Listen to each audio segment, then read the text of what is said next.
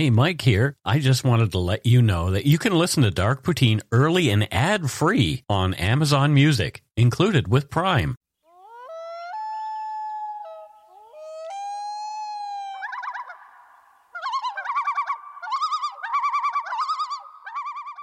Welcome back to Dark Poutine. I am Mike Brown. Across the table from me is my good friend Matthew Stockton. Hello, Matthew. I would like to do a shout out to people who listen to us while they commute. Okay. Because we're recording midweek for a change. Yep. And it took me 3 times longer to get here than it does on a Sunday. And I was like, people do this because I left during rush hour. Yeah. I'm like, oh, poor people who do it every day. So I'm like, shout out to commuters. Yeah. Yeah. Yeah. Thanks for letting us entertain you while you're driving or sitting in a car on the highway. Yeah. Sitting in a car, on the bus, whatever you're doing. Thank you. The views, information, and opinions expressed during the Dark Poutine podcast are solely those of the producer and do not necessarily represent those of Curious Cast, its affiliate Global News, nor its parent company, Chorus Entertainment. Dark Poutine is not for the faint of heart or squeamish. Our content is often intense and some listeners may find it disturbing. We are not experts on the topics we present, nor are we journalists. We are ordinary Canadian schmucks chatting about crime and the dark side of history. Let's get to it. Put on your toque, grab yourself a double-double and a Nanaimo bar. It's time to scarf down some Dark Poutine. You are responsible for obtaining and maintaining at your own cost all equipment needed to listen to Dark Poutine. Dark Poutine can be addictive. Side effects may include, but not be limited to, pausing and questioning the system, elevated heart rate, pondering humanity, odd looks from colleagues as you laugh out loud at work, family members not into true crime worrying about you. Positive side effects may include some perspectives and opinions that you disagree with, as well as some wokeness and empathy. If you don't think Dark Poutine is for you, consult your doctor immediately.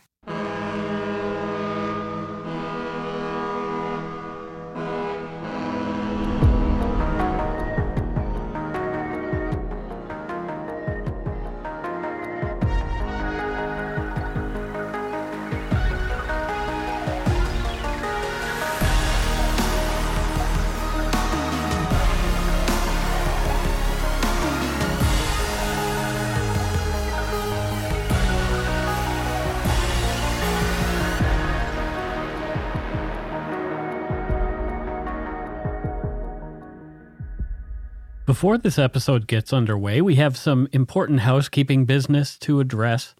As I was rewriting and editing this episode, I had a realization that the term away game, referring to the cases outside of Canada, is kind of insensitive and it might be offensive to somebody. We realize these stories are in no way a game, and moving forward, we'll be referring to cases taking place in regions other than Canada simply as away. And I personally want to apologize to anybody who's felt hurt by that insensitivity. We try to live by the wise words of Maya Angelou. Do the best you can until you know better, then when you know better, do better. Anyway, anyone who's read my first book, Murder, Madness, and Mayhem, will recognize this story as its first chapter. Now, ever since writing the book, I've wanted to tell this story on the podcast as there are some details not in the book, as well as audio-only elements, which were then transcribed for the book, but I don't feel they came across in the way that I would have liked them to. Some, including the actual 911 call placed by one of the victims, are disturbing, so listener discretion is advised. Thanks.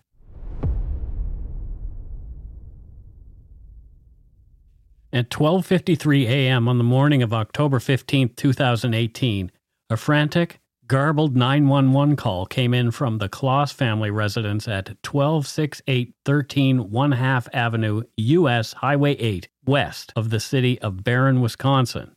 There's screaming throughout the 45 seconds of the call from what seems to be 2 different females. You'll hear that little is decipherable in the harrowing audio of the frantic 911 call other than the Barron County dispatcher trying to get information from the caller. The screaming voices are muffled and confused. The call goes to silence after what sounds very much like the racking of a shotgun, followed by another click that sounds suspiciously like a misfire. Here's the call. Barron County 911, where is your emergency? Somebody I just want from. Hello?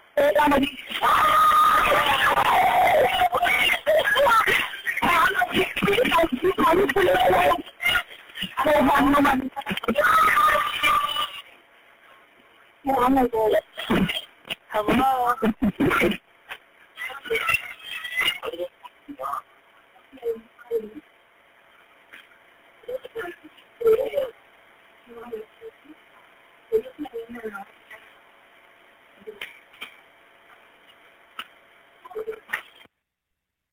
Police arrived within minutes after the call was placed.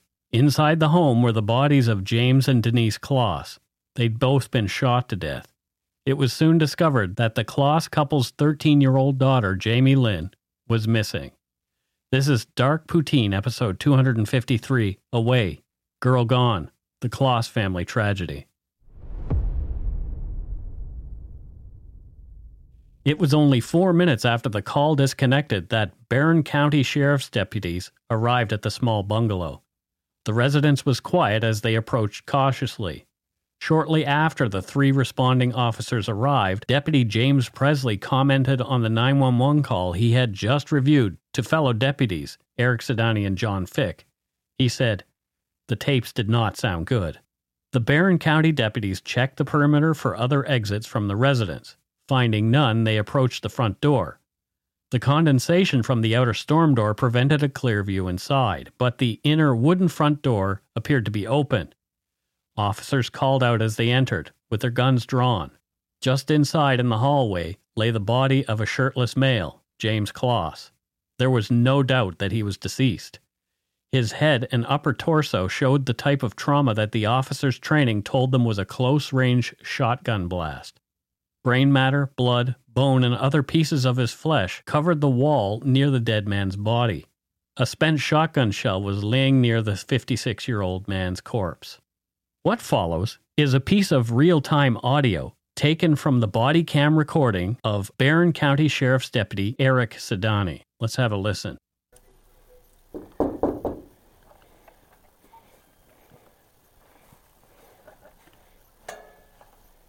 Open door. Not like you got there and then I was supposed to go in. Somebody's down. Somebody's down. Go. Sheriff's office! Sheriff's office. Suicide. Sheriff's office! You don't know that. There were several voices. Sheriff's office! Who's inside? Watch our asses, John. I got your 6. Yep. Get on the radio. Let them know. Have Barron 329 Barron. Possible suicide. If you want to let Barron PD swing out here as well. I don't see a gun, guys, so that's not right after the suicide. Okay. Want me to run these 28s? Eric, you want him to cover this door when you go have clear? EMS stage. Okay. 329 Barron, if you could have EMS stage. You gonna hold this for Barron PD? See that broken glass right there next to your elbow? There's a shotgun shell. I don't see a shotgun. Go grab a long gun. Okay.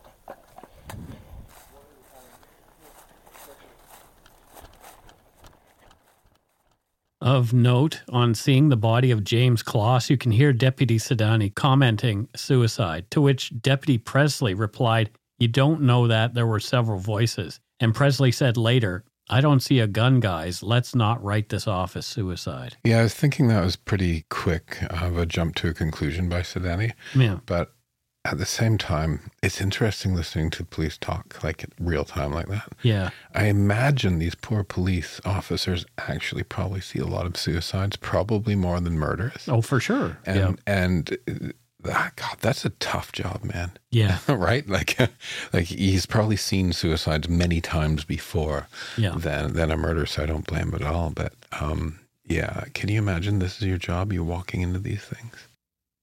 The badly splintered wooden door in its frame indicated that someone had forced their way in, possibly with a kick. There were other signs of a violent struggle. There was debris strewn about in the front door area, and a chair by the kitchen table was overturned and broken. The deputies discovered another shotgun shell and a phone in a hallway in front of the open bathroom door. That door was damaged and appeared to have been kicked open as well. Inside the bathroom, Deputy Fick was horrified to discover another gruesome scene. Slumped against the wall and sitting in the bathtub was a deceased red-haired woman, Denise Kloss, James Kloss's 46-year-old wife. She was dressed in a gray hoodie, black leggings, and socks. Blood and bone matter were all over the wall behind her lifeless body. She, too, had suffered a close-range shotgun blast to the head. A large portion of the back of her head and skull lay next to her in the tub. A spent shotgun shell was on the lawn beside the front stairs. Closer inspection of the front door showed powder burns and a hole indicating someone had shot through the door, which suggested the use of slugs other than shot. Autopsies on Mr. and Mrs. Kloss later confirmed this was the type of ammunition used. Slugs are massive, large-caliber projectiles that inflict catastrophic damage on their target. As the fatal rounds were to the head in both victims' cases, the perpetrator intended to kill and leave no witnesses. Thankfully, death would have been instantaneous, and Mr. and Mrs. Kloss did not suffer. I mean, that's one blessing. Yeah. Are slugs the ones that expand when they connect? Well, no, not necessarily. Okay. There are slugs that will, but Okay. a slug, a shotgun usually has a bunch of All the pellets. pellets. Yeah, I've shot A them. slug yeah. is a single. Okay. a Big projectile. Right. Yeah. Yeah. While clearing the house, deputies noted a bedroom decorated as though it belonged to a female, possibly a teen or tween. The room, the police learned, was James and Denise Kloss's 13-year-old daughter, Jamie's. Investigators checked under beds, in closets, the attic, or any other place she might be hiding, but she was not there. The house was empty save for the two corpses of Jamie's mom and dad.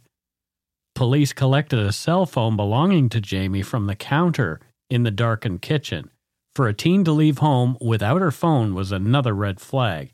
It is unusual for anyone, especially a teen, to leave home without their phone. Yeah, I mean, how lost do you feel when you have gone out without your phone? I am always patting my pockets as I'm leaving the house to make sure that I have everything. And my phone is usually one of the main things that I feel need. bad that I have this connection. Like sometimes I go out intentionally without it. Mm-hmm. But then I'm like, what if something happens? Yeah. And I'm like, well, I went through the 70s and 80s and 90s without a phone. But yeah, Jamie, a teenager, Yeah. if she had forgot, she'd be back in 10 seconds. right? Exactly. Yeah, that's a bad sign for a teenager's phone to be left there. Yeah. Officers surmised that Jamie was the real target of the attack and had been abducted by whoever had killed her parents. The shooter, the murder weapon, and Jamie were gone into the cold Wisconsin night. Police feared for her safety. Speaking with other investigators, Deputy Fick remembered seeing a single maroon-colored car with gray or silver trim, possibly a Ford Taurus, headed in the other direction as he and the other deputies responded to the Kloss residence. The car had pulled over and yielded as he flew by. Fick said that he did not see a license plate on the front of the car as he had passed, only a black frame where it should have been. It was a lead, albeit a thin one. Detectives gathered items from the home that they believed would provide samples of Jamie's DNA in the hope of later identifying her if required. As is the practice in suspected child abduction cases, local authorities called the FBI to assist. An Amber Alert went out with Jamie Kloss's particulars. She was 5 feet tall, weighing 100 pounds, with green eyes and long strawberry blonde hair. 3 days after the murders and Jamie's abduction, the obituary for James and Denise Kloss was posted online. It reads in part, James and Denise Kloss, ages 56 and 46 of Barron, passed away Monday, October 15, 2018 at their home. James was born on September 25, 1962 in Ladysmith, Wisconsin, to James and Lynn Kloss. Denise was born on July 21, 1972 in Chippewa Falls, Wisconsin, to Robert and Rebecca Nayberg. James and Denise were married on June 9, 2003 in Las Vegas, Nevada. They had worked at a Jenny O Turkey Store in Barron for 27 years. James loved the Green Bay Packers and the Wisconsin Badgers and getting into conversations on the glory days of his high school sports career. Denise loved working with her flowers, feeding her birds. She loved angels and helping everyone in any way she could. She was a member of St. Peter's Catholic Church in Cameron. End quote. Funeral services for James and Denise were held on Saturday, October 27, 2018 at 1 p.m. at St. Peter's Catholic Church in Cameron, with Father Balaraju Polisetti officiating. A private family burial was held at a later date. As the case grabbed national headlines, the rumors flew across all the social media platforms. Armchair detectives cruelly speculated Jamie was somehow involved in her parents' murder. Authorities denied that assumption. They stated that Jamie was not a suspect at all, she was a victim, and if she were alive at all, they believed she was in grave danger. Yeah, I totally avoid any assumption about cases when I'm on social if something's active. Yeah. It's like calling a game before the final whistle blows. You don't know how it's going to play out. No. And unlike a sports game, these are people's lives and reputations. Yeah, there's a case right now here in the Lower Mainland in which a woman who I used to work with, Trina Hunt, was murdered 2 years ago. Mm-hmm. Today, actually, from this recording. And interestingly, the only person arrested in question was her husband. That's usually the case. However, he hasn't been charged with anything. Right. So a lot of people assume that he did something to her. But the facts aren't there yet, right? No, they're not. The facts aren't there. Nobody knows it. Yeah. And, you're not actually seeing any evidence yourself. You're just online. Right? Yeah, and he did put the house up for sale today as well, which is interesting. Well, it's been 2 years, and I'd probably, if my husband was killed, probably wouldn't want to stay in the same house. See, that's what's interesting. People are going to speculate one way or the other about it. Yeah. Anyway, growing groups of volunteers searched for Jamie Closs over the next few days. A week after she had disappeared, 2,000 people, 2/3 of the population in tiny Barron County, showed up searching for the missing middle school student who loved to dance and ran cross-country. Locals held a rally for Jamie Closs titled A Gathering of Hope on one evening at the Barron High School football stadium. FBI put up a $25,000 reward for information leading to Jamie's safe return on October 24th, 2018. 3 days later, Jamie's parents, Denise and James, were laid to rest. Mourners packed the funeral venue. Scores of family, friends, and community members wanted to remember the much-loved Closs couple. They also prayed for Jamie's safe return and the capture of whoever had done these awful things to this innocent family. The FBI and police were there too, watching for anyone who stood out, but no one did. Reward money to help catch a murderer. I get it. Yeah. But I think, I know that if I knew something to help capture a murderer, there's no way I'd actually take money for it. Yeah. I just wouldn't. Or if I did, I'd give it to the victim's family. Yeah. You know what I mean? I get it, but I could never do that. Yeah, I know who did it. Give me the money. Yeah. Like, no. Yeah. Yeah, I don't understand. Yeah.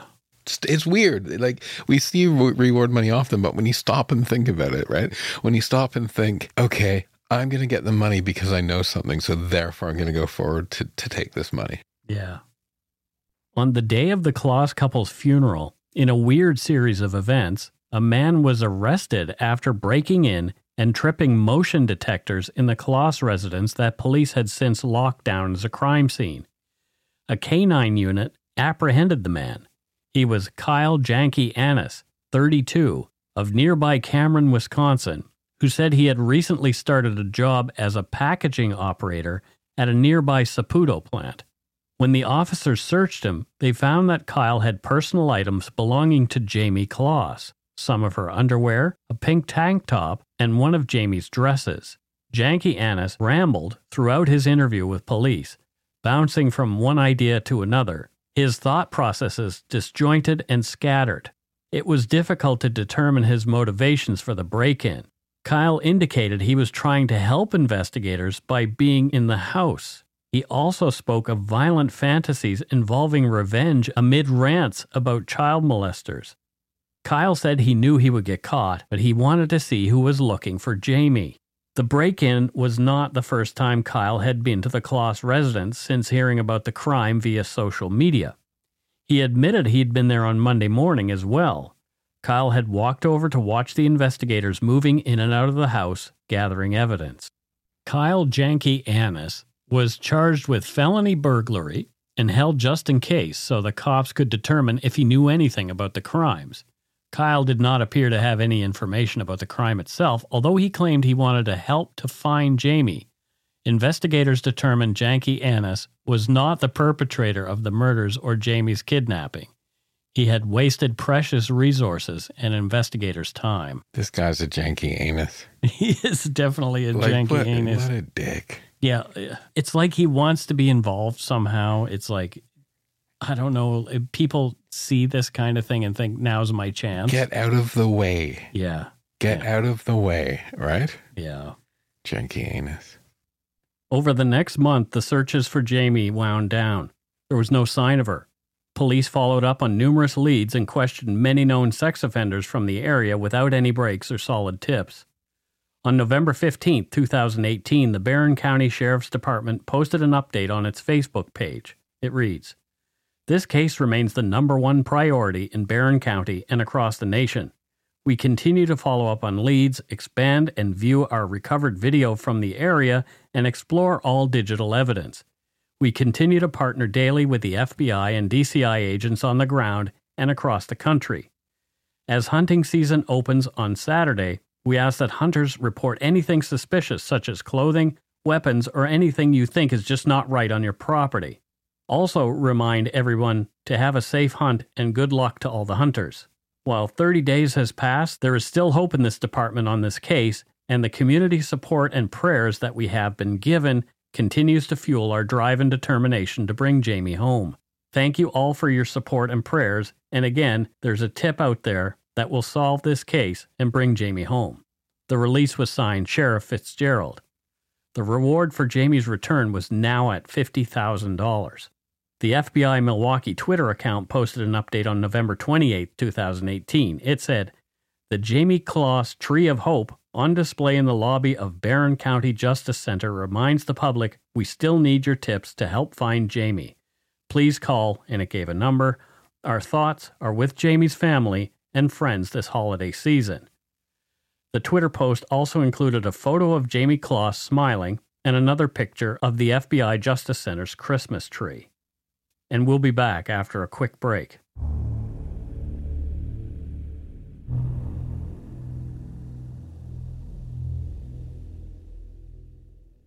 And we are back. Matthew, any thoughts on this one so far? The brutality in this is breathtaking. Yeah.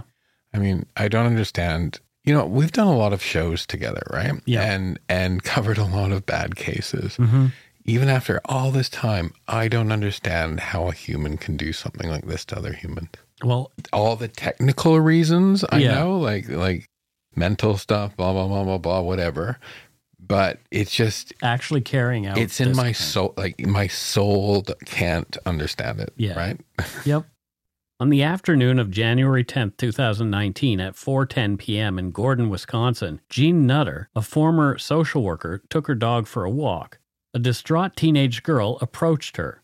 The terrified girl was inappropriately dressed for the weather, wearing only leggings, a light t-shirt, and dirty men's shoes that appeared to be on the wrong feet. The girl said, "You've got to help me. Where am I?" The girl went on to identify herself, saying she was Jamie Kloss. She'd been missing for 88 days, gone without a trace, but now here she was, disheveled, dazed, and gaunt-looking, but very much alive. Jamie was terrified, pointing back to the house that she'd come from, only 2 doors down from Jean's cabin, and talking a mile a minute. Jamie told Jean that she had been kidnapped and held there by a 22-year-old stranger named Jake Thomas Patterson. Jamie said, "He came into our house. He shot my dad. My mom called 911. He shot my mom. He took me. I didn't know him." Jean reassured Jamie and made for the nearest house. Peter Kazinskis was cleaning fish when he was startled by pounding on the kitchen door. In rushed his neighbor Jean with her dog and a young girl. Jean exclaimed, "It's Jamie Kloss, call 911. Kristen Kazinskis recognized Jamie right away and dialed 911. Here's some edited audio highlights from the beginning of the 40-minute call. Douglas County 911. Hi. I have a young lady at my house right now, and she says her name is Jamie Kloss. Okay, what's your address? It's in Gordon, Wisconsin. Okay, have you seen her photo, ma'am? Yes, it is her. I 100% think it is her. Are you, okay. 100%. Does it look like she's going to run? No. She's sitting down. She's relaxing. Okay, hang on just a second. What's your name? Yep. What's your name, ma'am? Kristen Kaczynskis. Okay, did she show up walking? Yeah, a neighbor just walked up with her to our house and asked us to call 911.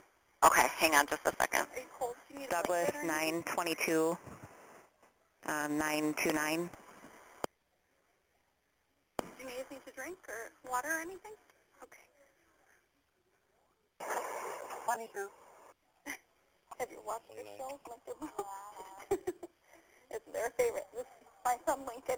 That's why we like Lincoln. Can you respond to 14102 S as in Sam, Eau Claire Acres Circle? I have a Kristen Kaczynskis stating a female, possibly missing person from Barron. She said it does look like her in regards to the photos. So I'm listening to that audio. Talk about the right person to be the one to be calling 911 and to be taking care. Yeah, she's like, do you want a glass of water? Yeah, it's like she's joking around with her and keeping it light. You can hear in her voice like, oh my God, right? But then she's talking to her, trying to keep it light and just keeping her there. Mm-hmm. Interesting that the officer asked her if she seemed like she's going to run. Yeah. Well, they don't know at that point what has happened. Yeah. So that all comes out later. Yeah. But it's really, really fascinating to hear. And you could hear in Kristen Kaczynskis' voice how her level of adrenaline was up and all that kind of stuff. Imagine, there's some missing persons case and all of a sudden they're at your doorstep and you've been watching the news, right? And she sounded... This was huge news at the time. Yeah, it was huge. And she sounded kind of happy too, which is like, I would be too, if you think about it. This kid is safe. She's safe. Yeah. Oh, thank goodness she's safe. Yeah. Based on the information given by Jamie through Kristen, police vehicles made their way to the residence at 14102 South Eau Claire Acres Circle. Other deputies went to look for Jake Patterson and his vehicle. Jamie identified herself again to the first officers to arrive. Since the killer was still on the loose, they whisked the shaken but grateful teen into a police cruiser's front seat and drove her out of the area to safety. The officer driving Jamie noticed a red car matching Jake Patterson's vehicle's description headed in the other direction on Eau Claire Acres Circle. The officer alerted the sighting to other officers in the area. Douglas County Sheriff's Deputy DeRosia received the call about the red car coming his way, and when it passed, the officer noticed there was a single male occupant. DeRosia ran the plates, and they came back as belonging to 14166 South Eau Claire Acres Circle, the house where Jamie claimed she had been held. The deputy pulled out and followed the car as it went past the driveway of its registered address. Other police cruisers quickly joined. Rather than follow too much further and risk a dangerous chase, DeRosia turned on his flashing lights and pulled the car over. The officers drew their sidearms and cautiously approached the vehicle. They asked the man inside if his name was Jake Patterson. He said it was. The deputies ordered Jake to step out of the car with his hands raised. As Jake got out of the car, hands in the air, he stated he knew why he had been stopped and said, "I did it." Jake Thomas Patterson, a 21-year-old laborer, calmly allowed himself to be cuffed and put into a squad car. When he was under arrest, he asked, "For what?" even though he'd just admitted that "I did it." The officer holding Jake told him that he would get the details when they were back at police headquarters. The wheels were set in motion to acquire the proper warrants to search Jake's car and his residence for evidence related to the crimes. Upon hearing of Jake's apprehension over the cruiser's radio, Jamie smiled.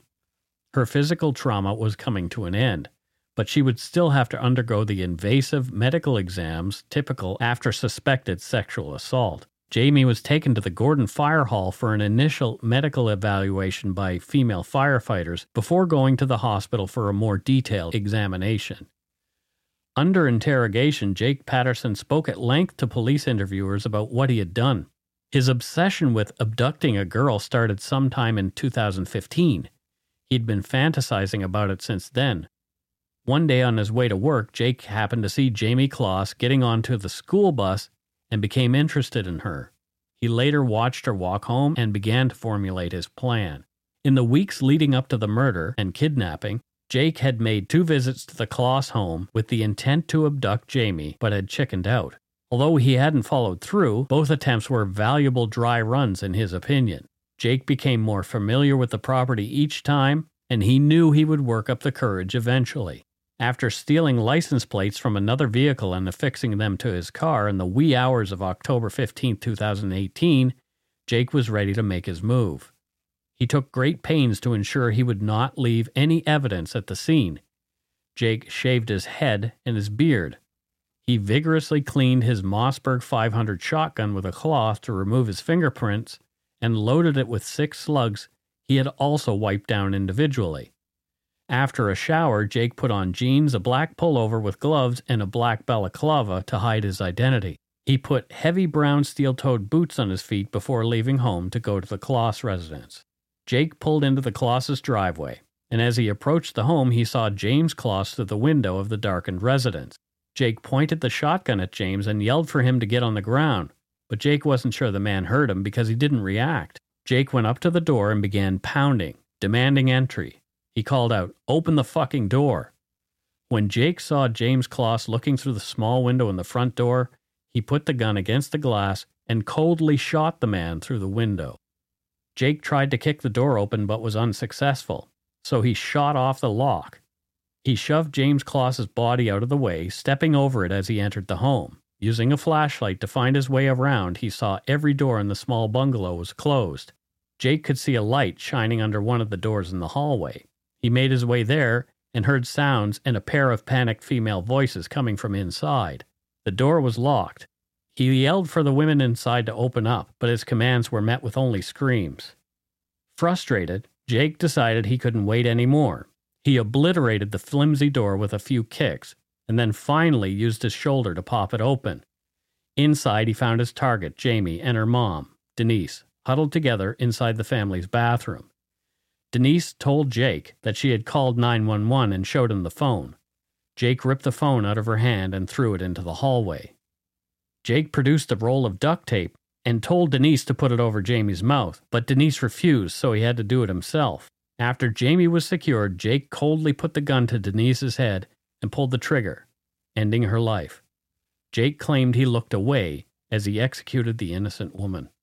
Oh, thanks for looking away, Jake. Right. This is her mom in front of her. Like, how can this guy be so uncaring about the sanctity of human life? For him, it's a means to an end, you know?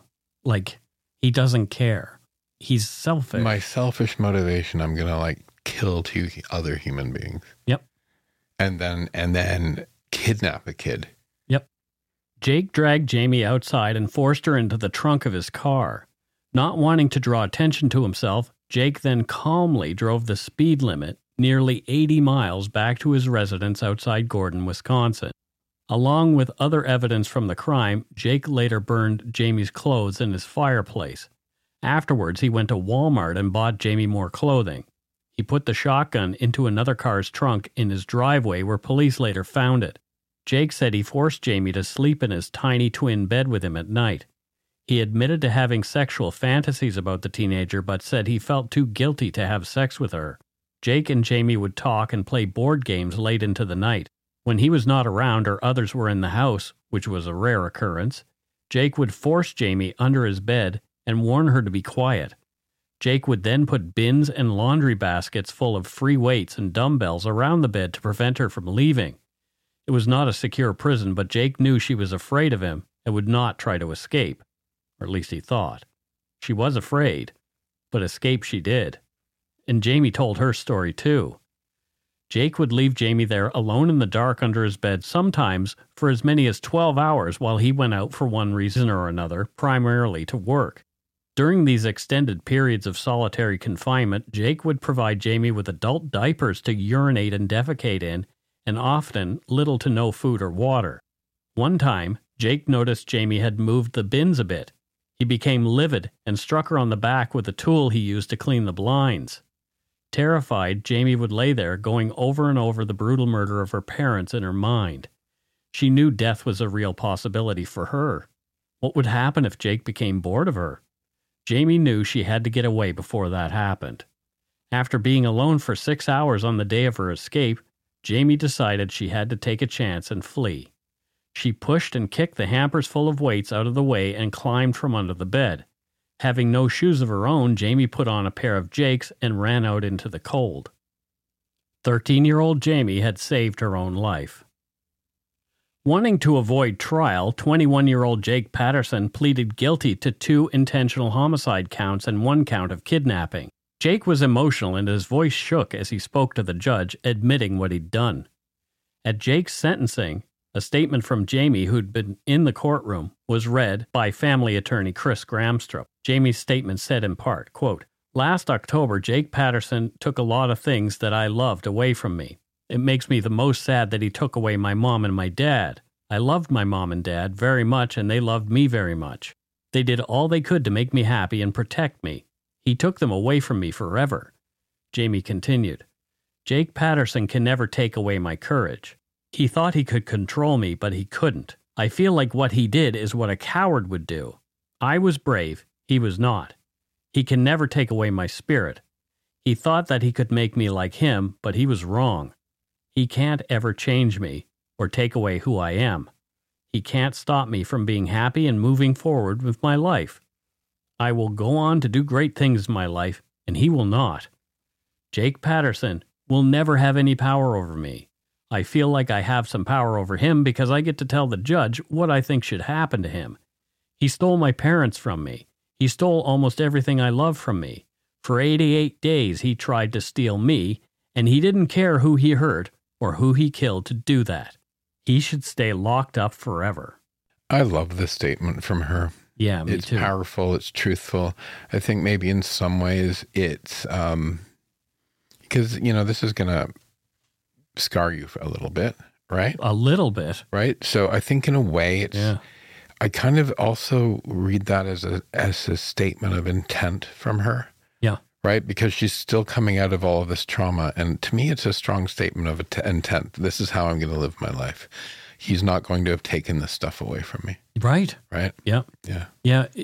I'm wondering if, the encouragement for her to write this didn't come with some help from a professional as well. Like, I'm not saying a professional wrote it. No. What I'm saying is probably there were people there to help her to get to that. Maybe, because it kind of reads like, hey, this is your statement of intent for your future. Yeah. Right. Yeah. The judge threw the book at Patterson, sentencing him to 2 consecutive life sentences without the possibility of parole or release for the murders. The judge then gave Jake the maximum sentence of 25 years for Jamie's kidnapping, also to be served consecutively. Jamie Kloss is living with family and is doing well as can be expected considering the nightmare she endured. The prisoner's code does not look kindly on men who hurt children. Jake Patterson has been no exception. Jake got into a fight with another inmate. The other prisoner was upset to have a Skinner, jail slang for a pedophile, in his prison section. Prison officials put Patterson into protective custody after that. This was one of the most shocking and closely followed cases in the past 5 years. I'm so grateful that it comes with a relatively happy ending compared to the tragic and violent way that it began. That is, Jamie Kloss survived her ordeal, but sadly without her mom and dad. I'm sure she's still on the road to recovery and will be for a very long time. And Jake Patterson is right where he belongs, rotting behind bars. What a crazy episode. It was. Yeah, it's the first story in my book for a reason, because I was just so moved by it, especially the fact that she survived this ordeal. Yeah. That doesn't happen often. No. Especially after 88 days. 88 days and 2 murders. Yeah. So this guy was willing to do anything. So she was very, very blessed. She's lucky she escaped, right? Yeah. Well, not lucky, she bravely escaped. Bravely escaped, yeah. Because once he got bored, what he would have done. Yep. Yeah. Yeah.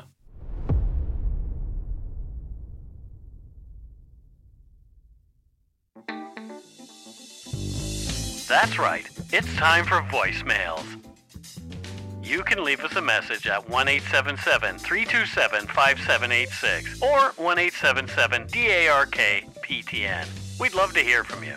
Let's see who called us this week. All righty. Let's listen to our first voicemail. The person left. Hi, Mike and Matthew. I've been a long-time listener. You guys do such a great job together on this podcast, so thanks for taking me through my long and tedious work weeks for the past few years. My name is Carrie, and I am a Chinese-born Canadian out of Victoria, and I still live here to this day.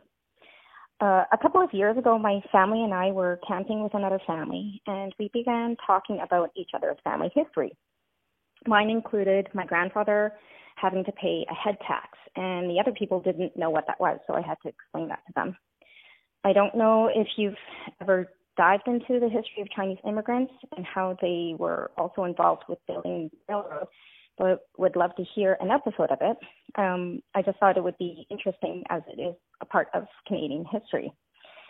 It's almost Chinese New Year here, so just want to say Gong Hei Fat Choi, Sun Nian Fai Lok, and I'll sign off with O Tok Si Hai Mei Ka, Deng Mo La. Thanks, bye. I think she just told us to go shit in our hats in Chinese. I know she told Mandarin. us. She said Happy New Year. That's great. and yeah. Carrie.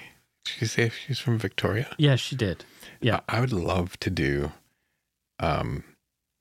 something on Chinese immigration in Canada. Yeah, it's on my list to do. What she's talking about is actually on the list to do. And I was thinking, actually, because she mentioned the two things together, Chinese building the railroad and also the head tax, I was thinking that would be one good episode. Yeah. So for sure. Yeah. I mean, there's this cartoon book, what do you call them? A comic? Comic kind of thing, but it's graphic novel. Graphic novel. Yes. I call them my illustrated picture books. Okay. I called the Good Asian. Okay. And it's about an Asian cop agent in San Francisco years ago in America, but there's a bit of the history of early immigration. Sure. Yeah. And they have like at the back of the book, they actually tell the history and the hardships at the time. And I'm like, I just learned something from a comic book. Yeah. Right. But fascinating, definitely dark part of Canada's history as well. Yeah, for sure. Yeah, we'll do that. We will. Promise.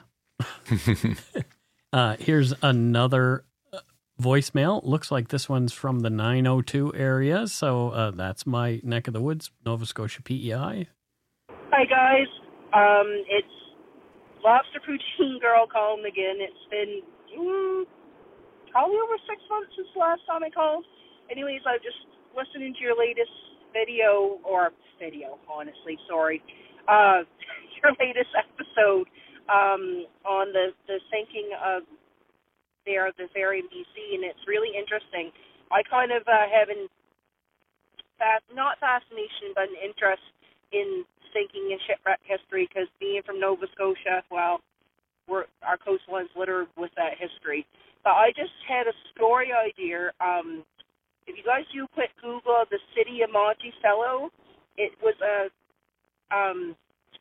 side wheeler ship that shipwrecked off the coast of Yarmouth, Nova Scotia. I think it was in 1900.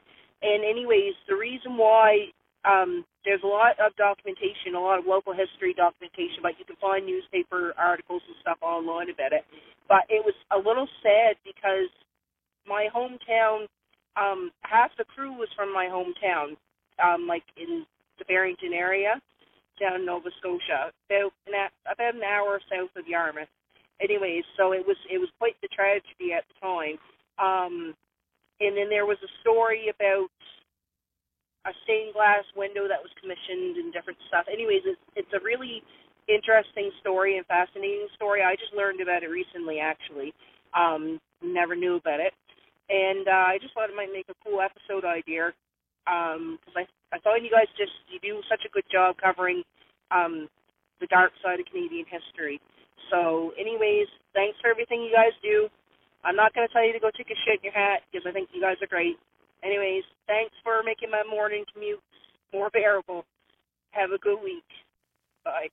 Yay. Well, then my shout out for you early this episode was for your commute. Yeah. And I love that you used the word video. And I just looked at Mike and I thought he does not have the face for video. I don't. Hey. Anyway. But, and her accent, that accent made me so homesick. Did it? Oh my gosh. It's beautiful. It's the South Shore. Like that's where I'm from. It's great. I love it. Yeah. Did you lose your accent when you moved over here? I didn't really have much of an accent to begin with, but I worked when I was taking acting classes. That was part of what we did, was to work on elocution and to lose the accent that you have. Okay. So you sound a little more not international, but yeah. So everyone's ear accepts it, sort of thing, because you're doing a show, right? Yeah. No, it's a wonderful accent. I think I prefer the actors that are trained with the Mid-Atlantic accent. So it sounds kind of American Canadian and kind of British as well. I love that sound, but I don't have that, obviously.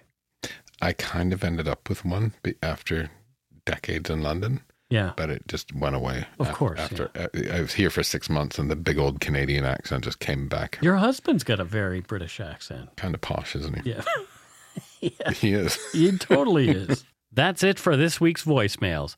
Again, you can leave us one at 1-877-327-5786 or 1-877-DARK-PTN. We'd love to hear from you, even if it is just to say hi and to tell us to go shit in our hats. If you're stumped for what to chat with us about, a quick story is welcome. It's time for Donut Money donors and Patreon patrons shout outs. And first up, Carrie. Carrie, who we just heard from. Yeah, exactly. Carrie Chow. Yeah. We know she's from Victoria. Yeah, exactly. I think Carrie, she didn't say what she does. I think she's a color expert.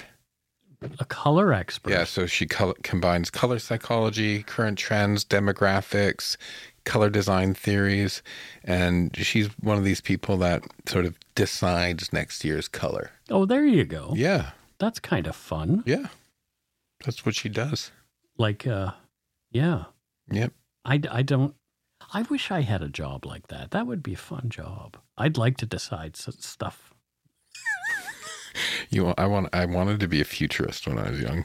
That's fun. Yeah. Yeah. Just like what's going to happen. But Carrie does that, but in the realm of color. Very nice. Yep. Next up, we have Dan. Just Dan. Dan from Bhutan. He's from Bhutan. Well, I don't know if he's from Bhutan. Yeah, he is. Oh, you're saying he's from Bhutan? Yes, Dan from Bhutan. Okay, and what does Dan do in Bhutan? He's a video game tester. Oh, he tests video games. Yes. Anything that you'd like that job. Yeah, anything that I've played, like World of Warcraft. Yeah, oh, perfect. Yeah, he made he like gave a lot of feedback on the flowers for the flower collecting. Oh, yeah. I'm currently looking for saxifrage. Okay. And bubble poppies. Bubble poppies. And hawkenbloom. Are there any black lotuses? Not anymore. Okay. There used to be, but yeah, it's been a long time. Black lotus, lots of mana. Lots of mana, yeah. Oh, you played during Burning Crusade then? Yeah, and I'm fascinated with the Black Lotus and the idea of the Lotus Eaters from Homer's Odyssey. Oh, cool. Because they went on this one island and they eating the lotuses and it was making them forget everything. I got the Odyssey and the Iliad as my editor's extra from Audible for having an Audible account this month. So I love the stories. Yeah, me too. So anyway, thank you, Dan, and thank you, Carrie. Yes, thank you for being patrons. Hey, if Carrie, the color expert, maybe could work with Dan, the video game tester. Yeah, and she can make sure, like, contemporary colors are in video games. Could be. The screens are getting better. Justin and I got one of those OLED TVs. Yep. And we're watching sci-fi. We're watching what's that show called? I don't know. It's like Star Trek, but way better. Orville. Oh, Orville. Oh, really? I haven't seen it. It's great. It's that with that's with Seth. Yeah. Yeah. It's really good. And there's a Family Guy. The new, when at first he's the captain of the ship, and I was like, is that the dog from Family Guy? Yes, it is. Because that's his voice, right? Absolutely. But yeah, it's a good show. And the new colors on TVs are fantastic. So they need people like Carrie to help people like Dan do colors on video games. There you go. Yeah. Awesome. Thanks to all our patrons and Donut Money donors, past and present, for your generosity. It helps to keep the show going. You can become a patron of Dark Poutine at patreon.com/darkpoutine. For a one-time donation, you can send us donut money via PayPal using our email address, darkpoutinepodcast@gmail.com. If you don't already subscribe to the show, it would mean a lot if you did. You can easily find Dark Poutine on Apple Podcasts, Spotify, or wherever you listen to your favorite shows. If you haven't gotten yours yet, my book, Murder, Madness, and Mayhem, is available to order via a link on the Dark Poutine website. And speaking of darkpoutine.com, please check it out for show notes and other cool stuff. We'd appreciate it if you took the time to give Dark Poutine a like or a follow on Facebook and Instagram. Most importantly, thank you for listening, and tell your friends about us. Word of mouth is a powerful thing. And that is it for yet another episode of Dark Poutine. Thank you for listening, and don't forget to be a good egg and not a bad apple. Bye, everybody. Bye.